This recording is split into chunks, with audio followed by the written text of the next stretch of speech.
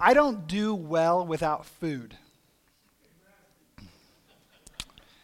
I have a track record of randomly passing out when my blood sugar drops pretty fast.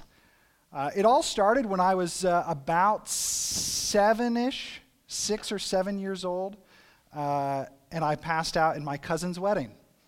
And I was in the wedding, and I was standing up front, and I just plopped right over. I remember it was really hot and humid, and I hadn't eaten that day, and I was standing next to my cousin, and I just turned to him and I said, it was a really long wedding, and I just turned to him and I said, I can't take this anymore.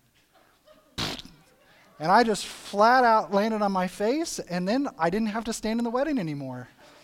They took me, and I got to eat food, and it was great. Another time I passed out was in the line of a Best Buy checkout. And we were standing there, and it was taking a little bit longer than expected, and I just fell right over. I woke up, and there's a bunch of blue shirts standing all around me, wondering if I was okay or not. I was probably about, 11. And when I was in high school, I passed out on a plane. And that's for a whole nother story. So not only do I suffer from low blood sugar, at times I can pass, and I've passed out as an adult too, and don't worry, I've been checked out. They say I'm weird, but that's just the way it is. I also suffer from something a lot more serious, and that is hanger. Hanger, or if you've ever heard the term hangry, is when you have not eaten and your blood sugar is low and you become very, very irritable, very angry, and little things get on your nerves. And maybe you suffer from low blood sugar. It's one of those things where I feel like I blame a lot. Maybe I should just eat more. Maybe passing out. Maybe you've fallen victim of hanger. Or maybe you're one of those that can go days without eating and it doesn't faze you absolutely at all. But today, we talk about fasting. And so I invite you to open your Bibles with me as we talk about the third pillar of Jewish religious piety in Matthew chapter 6, verses 16 to 18. We've been talking about these three pillars: generosity, or giving to those who need it. We talked about prayer. Last week we dug in a little bit deeper into the Lord's Prayer, the disciples' prayer.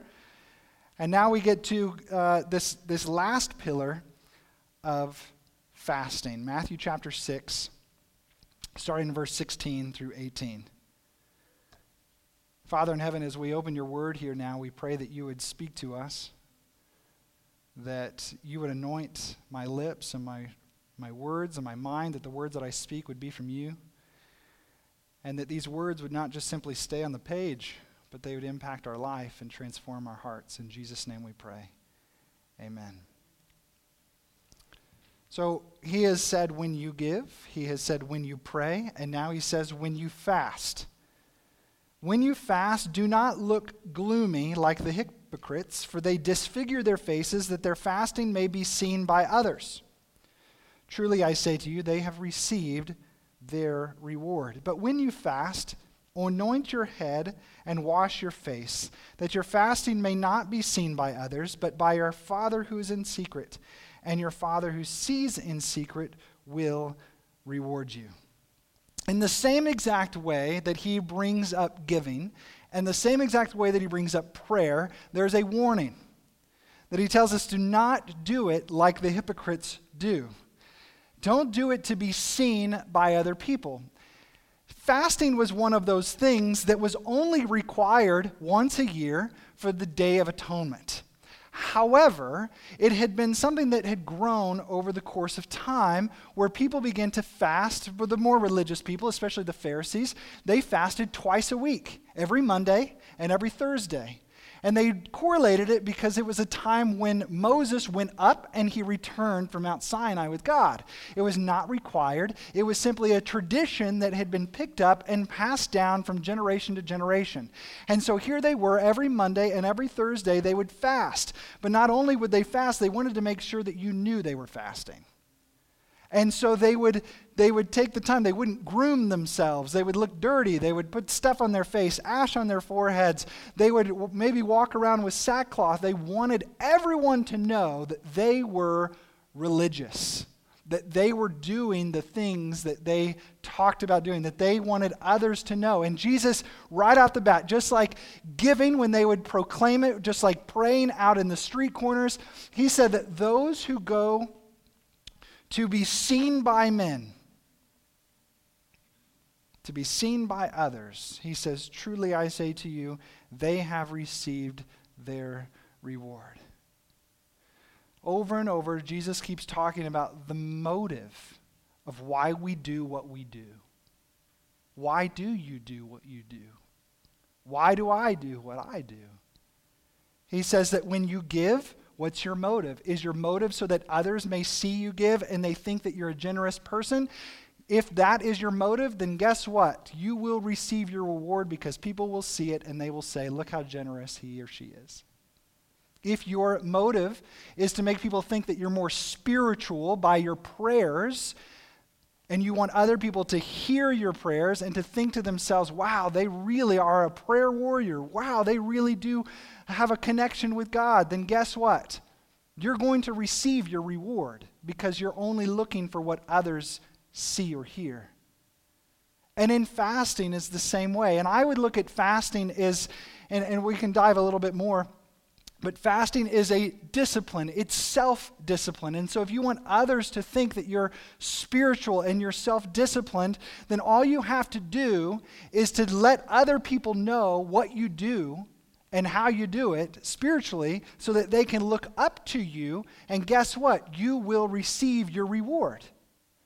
So whether it's fasting, no, I'm not eating today. I'm fasting. Because in today's world, I mean, most of us aren't going to go put a bunch of stuff all over our face and disfigure, but you may walk around like this, I'm so hungry. At least that's what 10-year-olds do when they're hungry. I'm so hungry.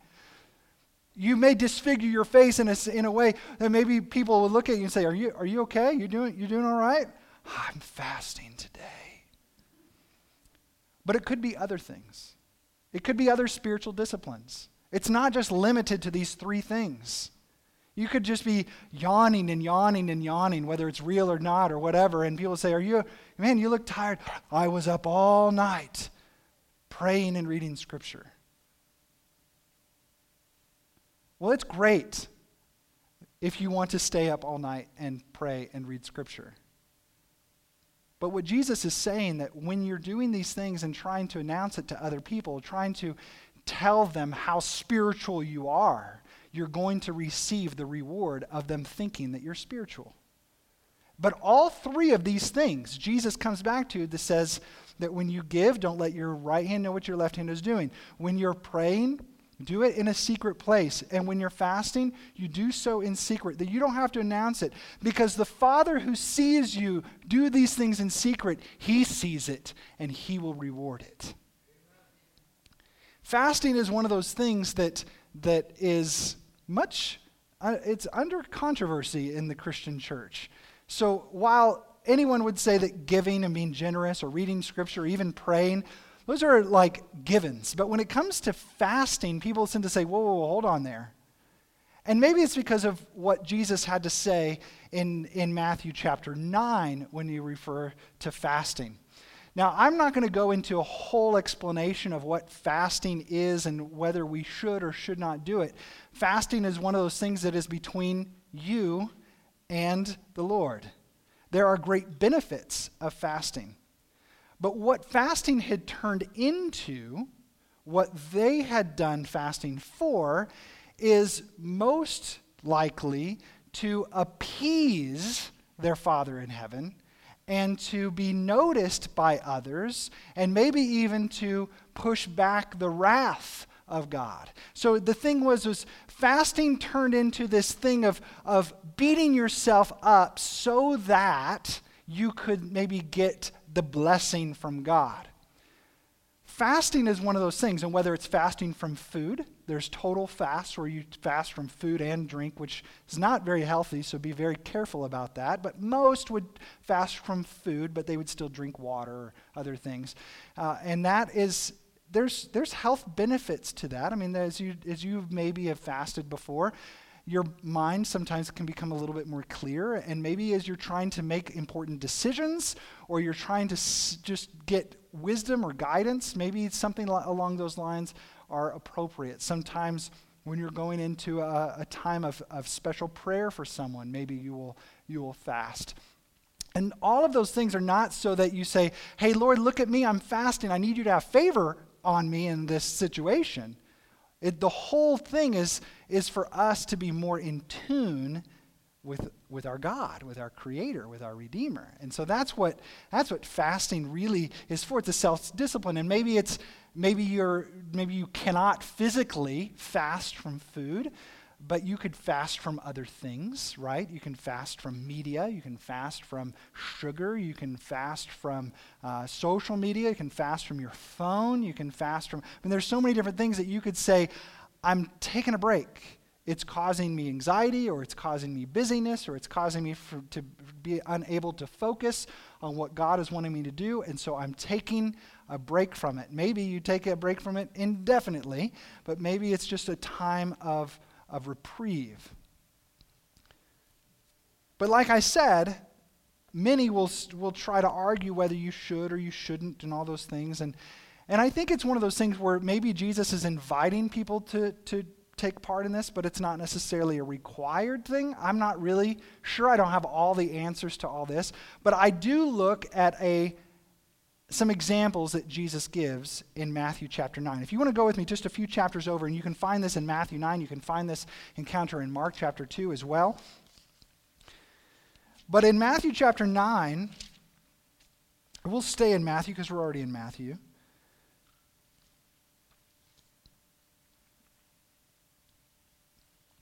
Jesus is approached by the disciples of John the Baptist.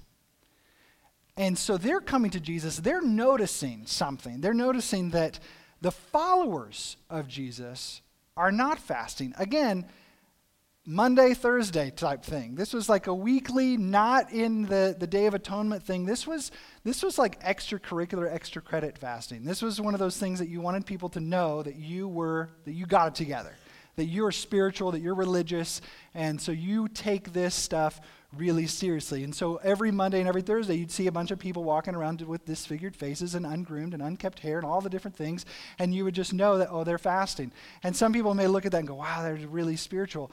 Whatever the case is, Jesus wasn't having it. He already talked about it. Don't do that. Don't disfigure your faces. Don't look gloomy. Even Ellen White, I love what she says. Nothing about the religion of Jesus is gloomy. It should be full of joy and excitement and things like that. So anyways, but these are the things. The disciples of John came to him. This is Matthew 9, verse 14. They came to him saying, why do we and the Pharisees fast, but your disciples do not fast? So it's interesting. They don't really point it at him. They pointed at the disciples. And even in Mark, you'll find that they're really picking on the disciples, when they're out picking grain and different things like that. But, how they kept the Sabbath and all these things. And Jesus, he had a way, didn't he? He had a way of dealing with these critical people. So they come to him and they say, why do we, the disciples of John, and the Pharisees fast, but your disciples do not fast? And this was Jesus' answer. He said, and Jesus said to them, can the wedding guests mourn as long as the bridegroom is with them? Can the wedding guests mourn as long as the bridegroom is with them? We go to a wedding and it lasts a couple hours. By the time you get there and you leave and maybe you have a meal or whatever the case is, they would do weddings for like all week. It was a big celebration. It was a big, and the whole thing was a come and go feast. I would have loved it. I mean, you come and go and you're just eating, and so they just make food available all the time. It was a time of feasting. It was not a time of fasting. It was not a time of mourning. It was a time of celebration. And so Jesus relates himself as being the bridegroom and saying, how could the guests to this wedding how could they be mourning and fasting when the bridegroom is present? Because they knew what it meant to go to a wedding. They knew what all that stuff meant. And Jesus is basically saying, how could my disciples be mourning when I'm with them? And so in this, he says, the days will come when the bridegroom is taken away from them, and then they will fast.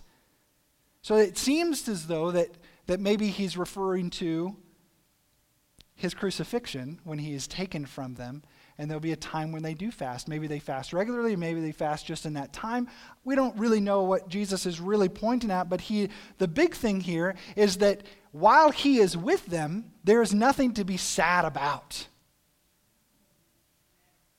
While God is with them, as Jesus is with them,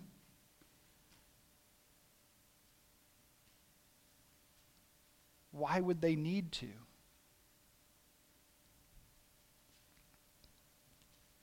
So he keeps going. No one puts a piece of unshrunk cloth on an old garment, for the patch tears away from the garment, and a worse tear is made. Neither is new wine put into old wineskins. If it is, the skins burst, and the wine is spilled, and the skins are destroyed. But new wine is put into fresh wineskins, and so both are preserved.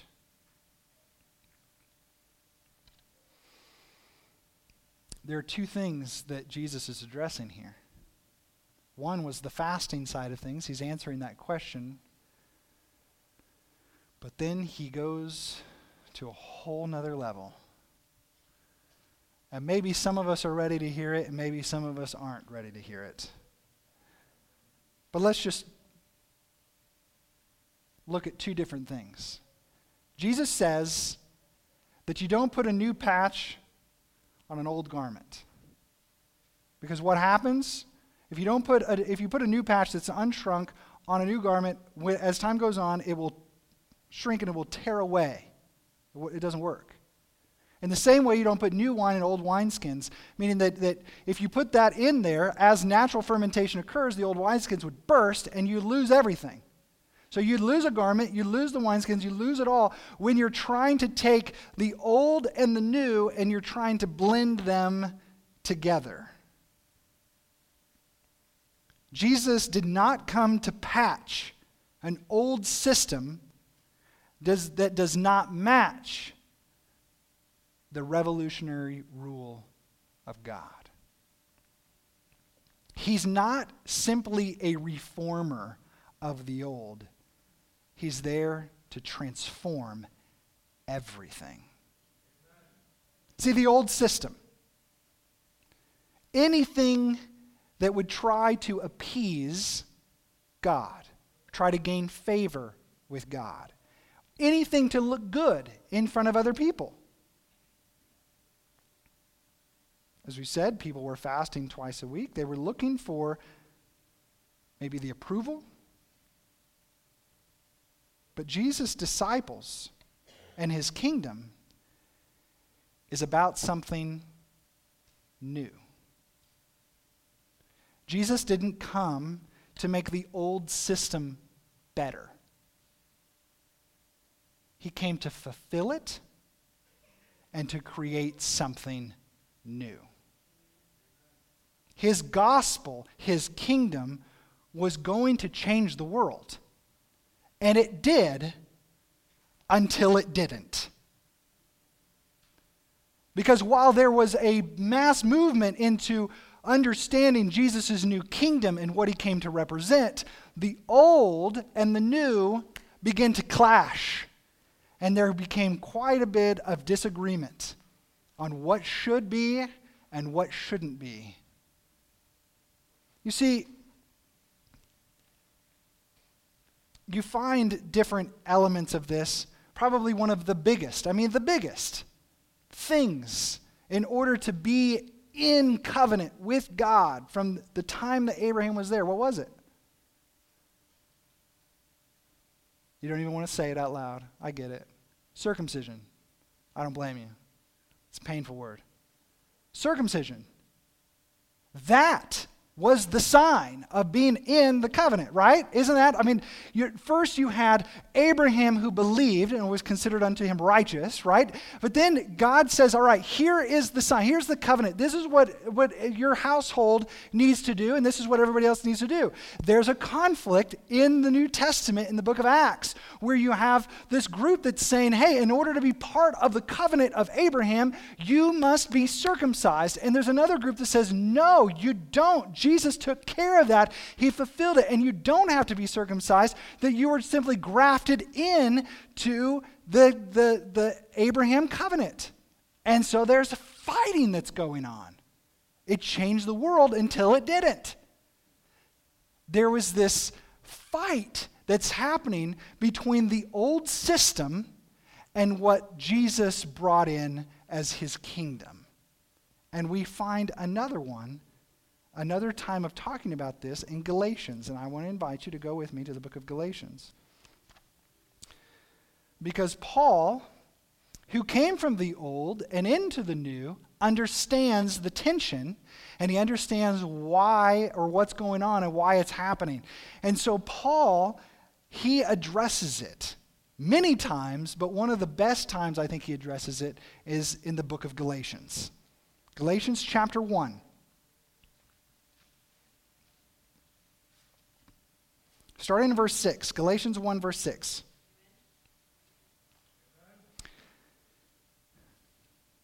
He says, I am astonished that you are so quickly deserting him who called you in the grace of Christ and are turning to a different gospel.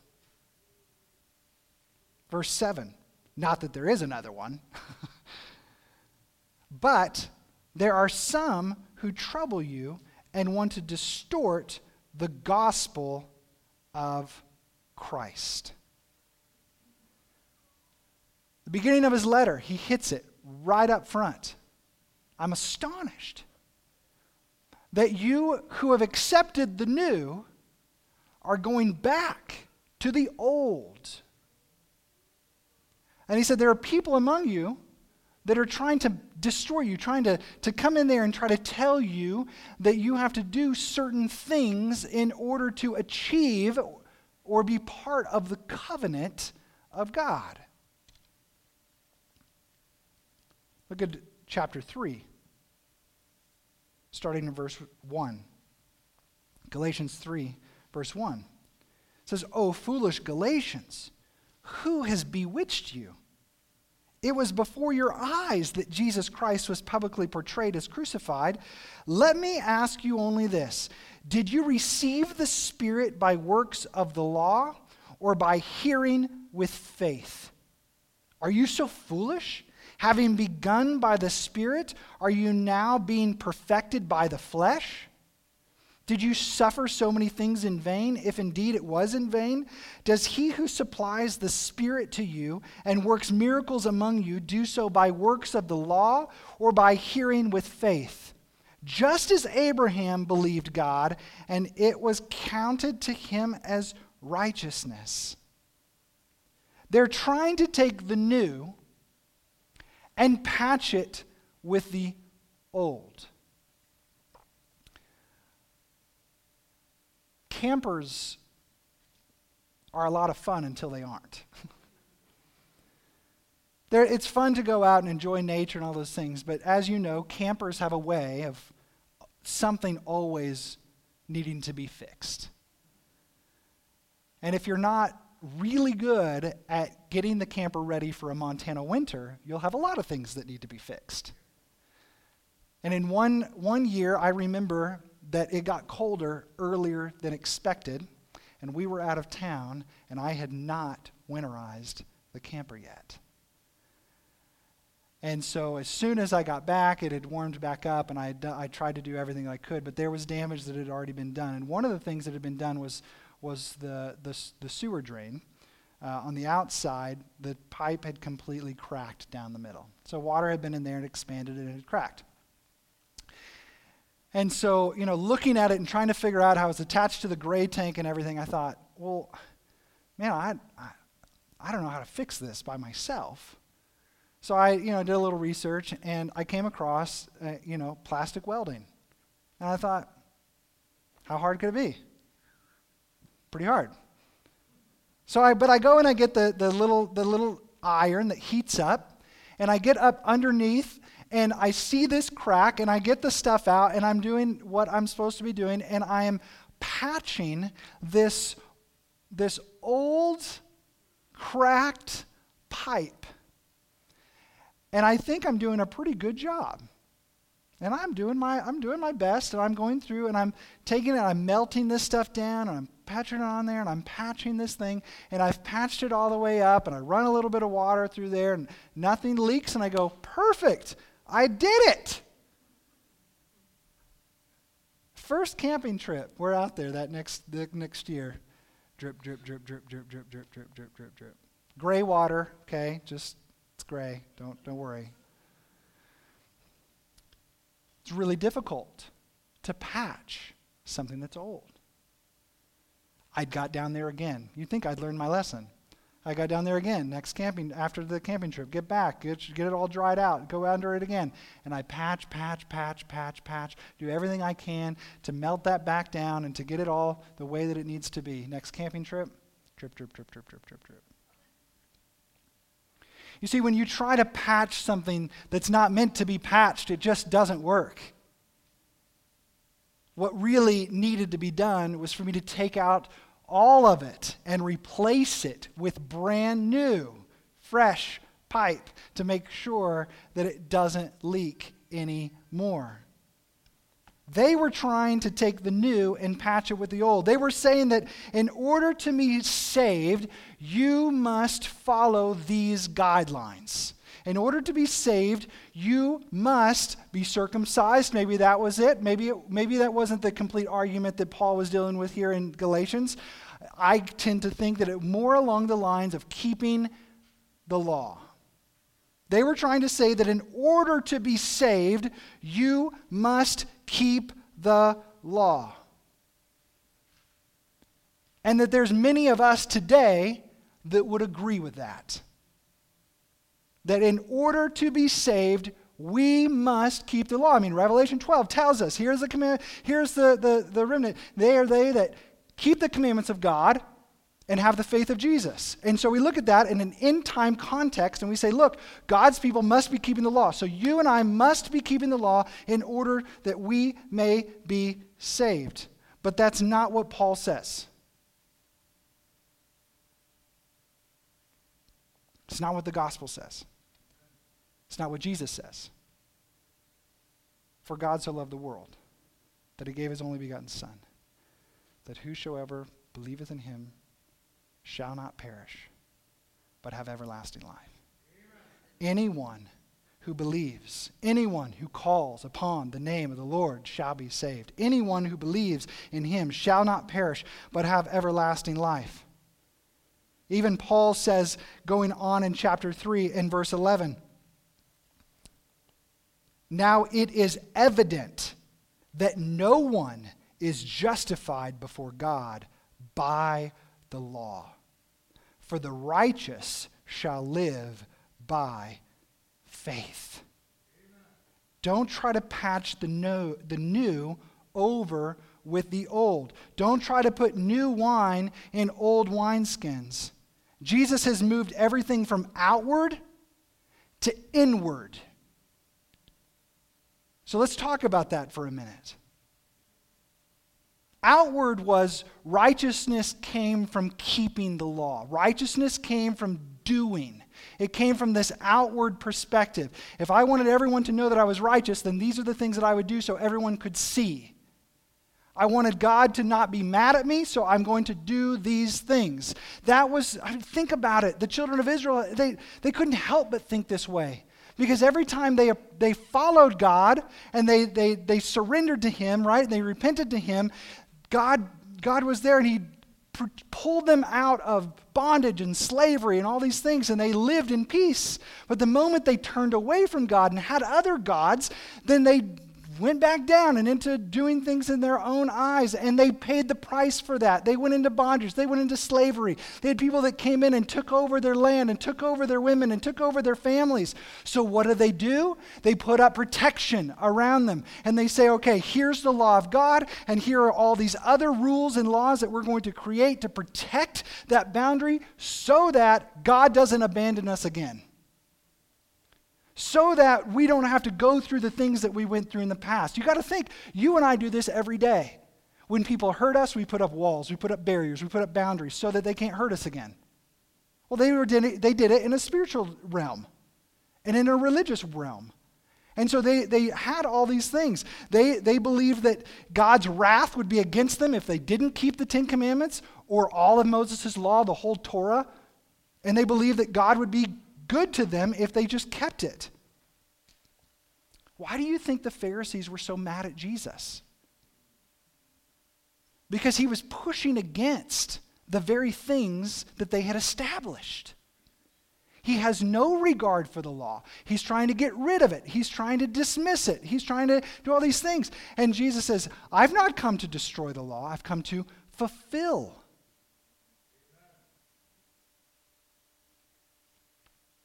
Outward.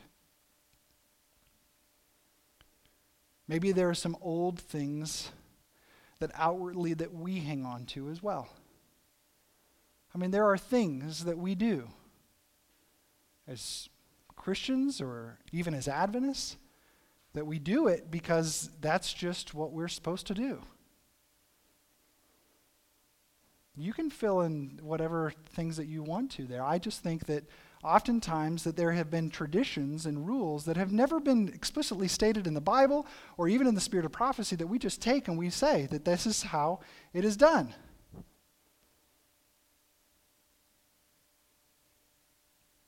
When I was on a mission trip, when I was in high school, we went to Costa Rica. And we had a fantastic time.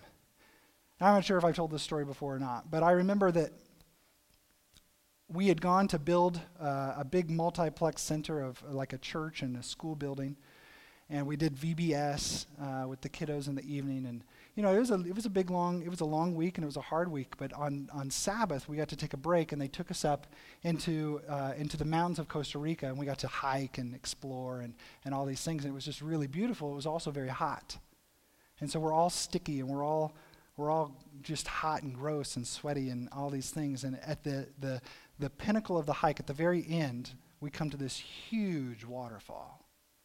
And it's just beautiful, this huge pool down below, and had multiple levels and multiple layers.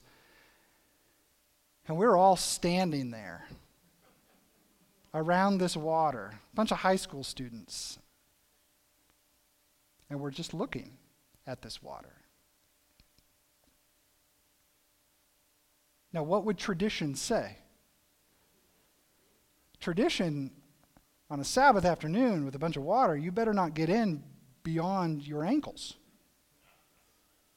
Because if you get in beyond your ankles, then God is going to be mad at you.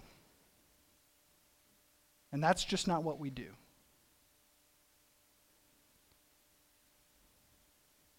I was such a rebel. Such rebellion. I didn't even think anything about it. I know that everyone was kind of standing there and everyone's wishing, right? You talk about lawlessness. Lawlessness was in the place, okay? Lawlessness was this idea that I want to, but I can't because I don't want to get in trouble. That's what lawlessness is, this idea that something that should be there anyways. The whole thing is I looked at that, and man, the water is coming down, and it's crystal clear, and you just felt it with your hand, and it was just perfect. So I jumped in. I was the first one. Jumped in. All the way in. Like my hair got wet.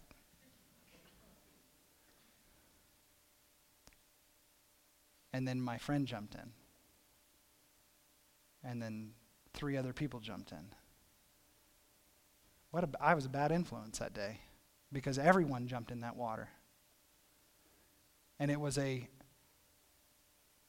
probably the one memory of that mission trip that we all remember was the Sabbath afternoon that we spent in the mountains refreshing with our God. You know, we got out of the water and we spent some time in prayer together. There were many people on that trip that even got baptized. It was beautiful. What was not beautiful was being pulled aside by the leaders of the mission trip and scolding me for jumping in. Now, whether you believe it's okay or not, that's not what the discussion is. But I knew what the tradition was. Outward. It's always outward. See, in their mind, it didn't matter what was on the inside, right? In the inside, I could be wanting to be in that water so bad, but as long as I don't do it outwardly, I'm okay. But that goes against everything that Jesus is talking about on the Sermon on the Mount. He is going after it and saying, I'm not after an outward obedience. I'm after an inward transformation. That's what Jesus is after, and that's what the new covenant brings. It turns from an outward to an inward. Now, before you want to run around and say, the pastor says you can do whatever you want, let's just talk about what inward means. Because an inward transformation means that when I accept Jesus, the Bible tells me that I am sealed with the Holy Spirit. And when I'm sealed with the Holy Spirit, the new covenant is then grafted into me. And I am grafted into it. And that new covenant that the Bible talks about, that God says, I'm going to retake your stony heart and replace it with a heart of flesh. I'm going to take your old spirit and replace it with my spirit. And I'm going to take my laws and write it on the hearts of all of those who follow me. Inward. God's law of love flows from the inside out. How well you keep the law does not determine your salvation. If you're uncomfortable with that, I want you to go back and read your Bible. Jesus gives you salvation.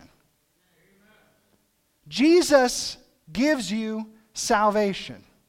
And he seals you with his Spirit, and your heart is replaced. And when your heart is replaced and the new covenant resides in your heart, you and I live differently.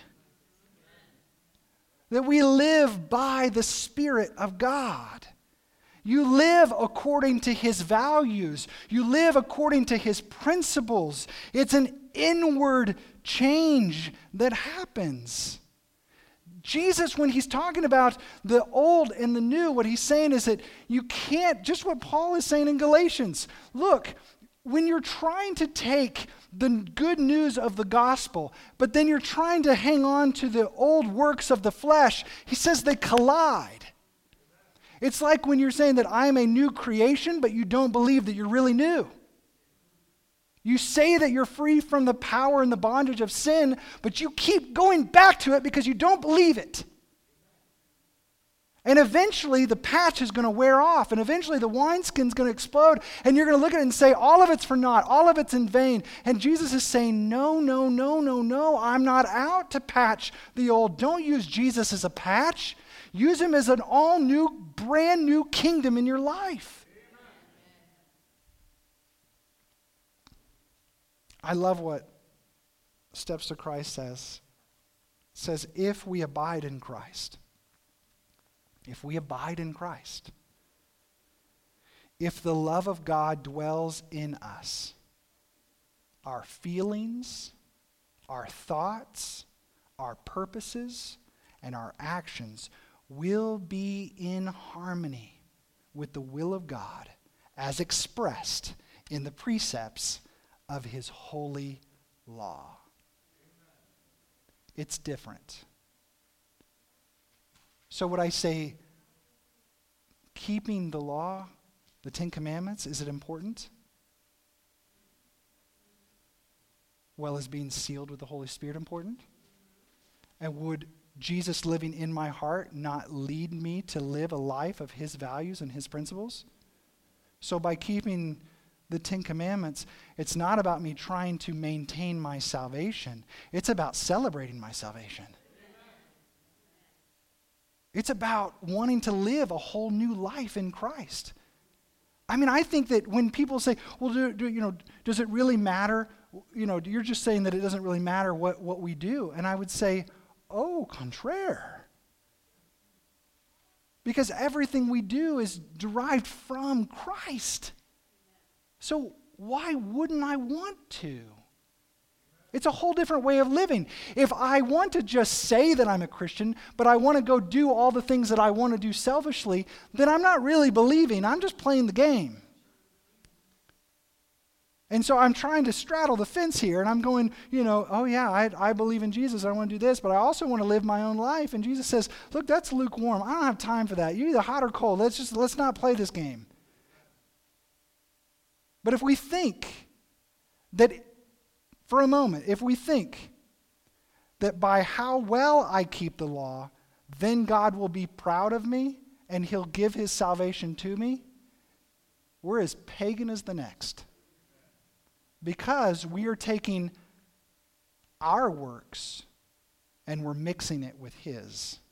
We're taking everything that I can do, but everything that I fall flat on, I use him as a patch. I would rather have the whole new garment. I would rather have the whole robe of righteousness. I don't want a patch. I don't want a clean heart. I want a new heart. I want God to take my heart of stone and give me a heart of flesh. I don't want to live my old life and struggle and fight and do all these things and then just hope that one day I can just patch Jesus onto it. I want a whole new character. Now I realize that the enemy loves to come in and tries to try to tell you that you're not free, that you're not victorious, that you're not conquerors, that you're not ambassadors, that you're not a child, that you're not these things. I know the adversary loves to do that to us. And occasionally we fall for those lies. But I want to remind you today that Jesus isn't just about putting on a patch. He's about giving you a whole new way of living. If I'm sealed with the Spirit and I'm living by the Spirit and I've got Christ in my life and we're living together in this journey of life, well, then I would look at it and say, why would I have any other gods before him? Why would I take his name in vain? Why would I disregard a day that reminds me of what he's done for me in my life by creating as well as redeeming? Why would I disregard that? Why not rest in his goodness? Eric read Hebrews chapter 4, the idea of entering into that rest, entering into Jesus. Why would I want to disregard that? Why would I want to keep going and make it feel like I've got to do all these things? I've got to work 7 days a week. That's putting a lot of pressure on you. When we could be living in the Spirit and letting the Spirit rule and reign in my life. Outward to inward. Outward to inward. I'm not sure all the things that Jesus was referring to when he talked about the old garments or the old wineskins.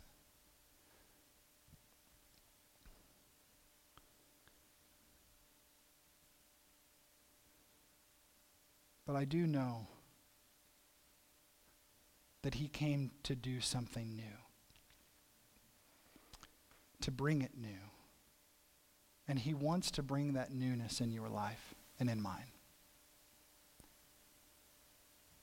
the way we live our life. We can either be chasing after God, this idea that I've got to please him and I've got to get his approval and I've got to get him to notice me and I've got to do all these different things. That's one way to live this life. Or I can live life out of the abundance of knowing that I'm his already.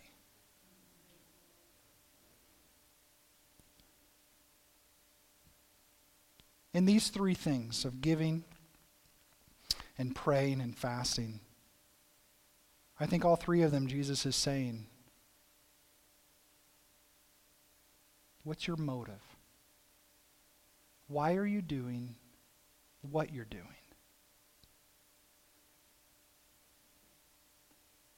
He was addressing individuals who were doing the things, all good things, for the wrong reasons. But he said, if you do it in secret with your Father in heaven, he will see it. He's bringing the intimacy and the closeness together. If we live out of the abundance of what God has done for us, our lives will be so much better. That you would look at it and say, well, what about keeping this and what about keeping that? Of course you would. Why wouldn't you? But you're going to be keeping it with the right, pure motive. Because it's out of love for what God has done in your life. We believe that. We believe that. We talk about that all the time. You've heard the illustration that if I have a mirror and I have dirt on my face and I have all the things, the law is like a glass, right? Or the law is like a mirror, that when I look in the mirror, it reveals the dirt that I have on my face, right? The law reveals the transgressions that I've made. But I can't then take that mirror and wipe it all over my face and clean it. It doesn't work that way. The only way it gets clean is by Jesus. But it's not just so that he washes my face so that I can then look back in the mirror again. It's almost like he takes the mirror and he takes it away and he puts it written right here in our hearts. And he says, this is how I want you to live. I want to abide in you. Just like what she says in Ellen White, or in Steps of Christ. I want to dwell in you. And when God dwells in us, our feelings, our thoughts, our purposes, and our actions will be in harmony with the will of God as expressed in the precepts of his holy law. Talking about his law of love, the 10 Commandments, whatever you want to say. So we may be looking at it and say, well, I don't know if I should be keeping this or I should be keeping that. What if you just followed the Lamb wherever he leads you? What if you followed Jesus wherever he led? What if you kept whatever Jesus kept? What if you followed what his word says because it's his word? Because of the abundance of what God has done in your life. Don't believe another gospel. Don't believe that you can take the old with the new. Don't think that by doing certain things, then you will be saved. Only by believing and calling upon the name of the Lord. And it transforms your life. It will lead you to repentance. It will lead you to confession. It will lead you to the foot of the cross.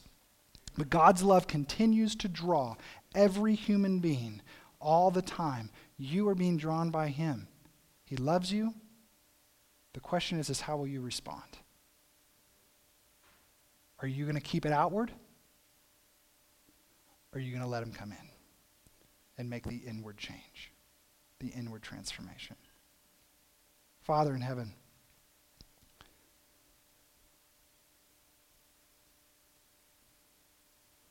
what you have done for us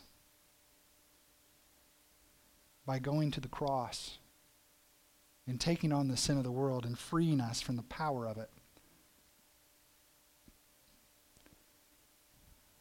things that took so much love.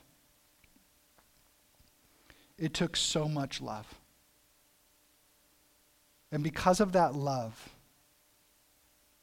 we get to experience this free gift of salvation. And Lord, as we accept, we receive this salvation that you give to us, you seal us with your Spirit, that you change our thoughts, our feelings, our actions. May you do it from the inside out. That our motives would be pure. That we would do what you've called us to do. That we would live the way that you've called us to live. But Lord, that we would not be like the hypocrites, where we do the right thing for the wrong reasons, with the wrong motive.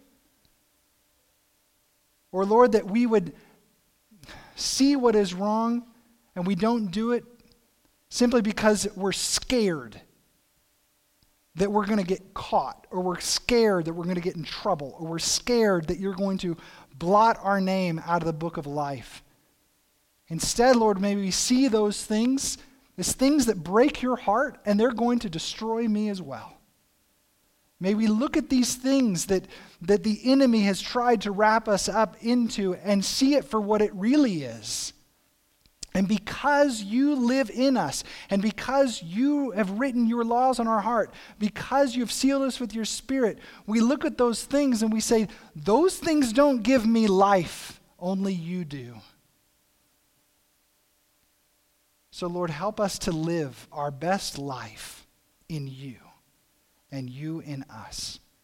May this be an inward change, an inward transformation, that we wouldn't use you as a patch, that we don't try to take the new and mix it with the old, but we would live a new life in Christ Jesus. We see how you call your disciples to live. And as we continue to learn in the Sermon on the Mount how you've called us to live, may we be receptive to how you are moving in our hearts, that then you would change us from the inside out. Thank you, Lord, for the new covenant. Thank you for sealing us with your Spirit. Thank you for replacing this heart. Thank you for writing your laws on our hearts. Thank you, Lord, for your Spirit in our life. For without you, everything we do are as good as filthy rags. In Jesus' name we pray. Amen.